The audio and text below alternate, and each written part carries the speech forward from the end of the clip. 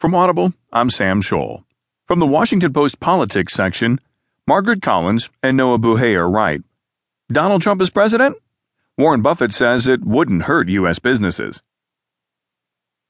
A Donald Trump presidency wouldn't be the blow to U.S. business that some fear, according to Warren Buffett, chairman and chief executive of Berkshire Hathaway.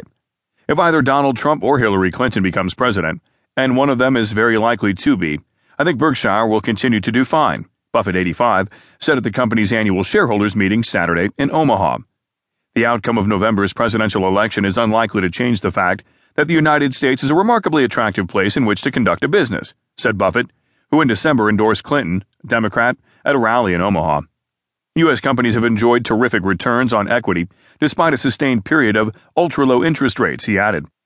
Trump and Clinton are their parties' respective frontrunners in a campaign that has exposed discontent with Washington insiders, anger over global trade deals, frustration with Wall Street, and fear over the growing gap between rich and poor. At the same time, each candidate's unfavorable rating exceeds 50%, a historically high figure at this late stage in the primary season. Buffett, who has criticized Trump in the past and scorned politicians' pessimism about the country, looked past the current voter angst for a longer view of U.S. economic prospects. 20 years from now, there'll be far more output per capita in the United States in real terms than there is now. In 50 years, it'll be far more, Buffett said. No presidential candidate or president is going to end that. They can shape it in ways that are good or bad, but they can't end it. Asked how a Trump presidency might affect Berkshire's business, he replied, that won't be the main problem. He did not elaborate. The son of a former Republican congressman, Buffett is courted by Democratic politicians who seek to benefit from his credibility among the economic elite and advocacy for the middle class and poor.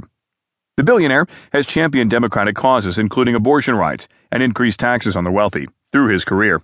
When he threw his support behind Clinton, he praised her commitment to the less affluent, and he has helped her raise campaign funds.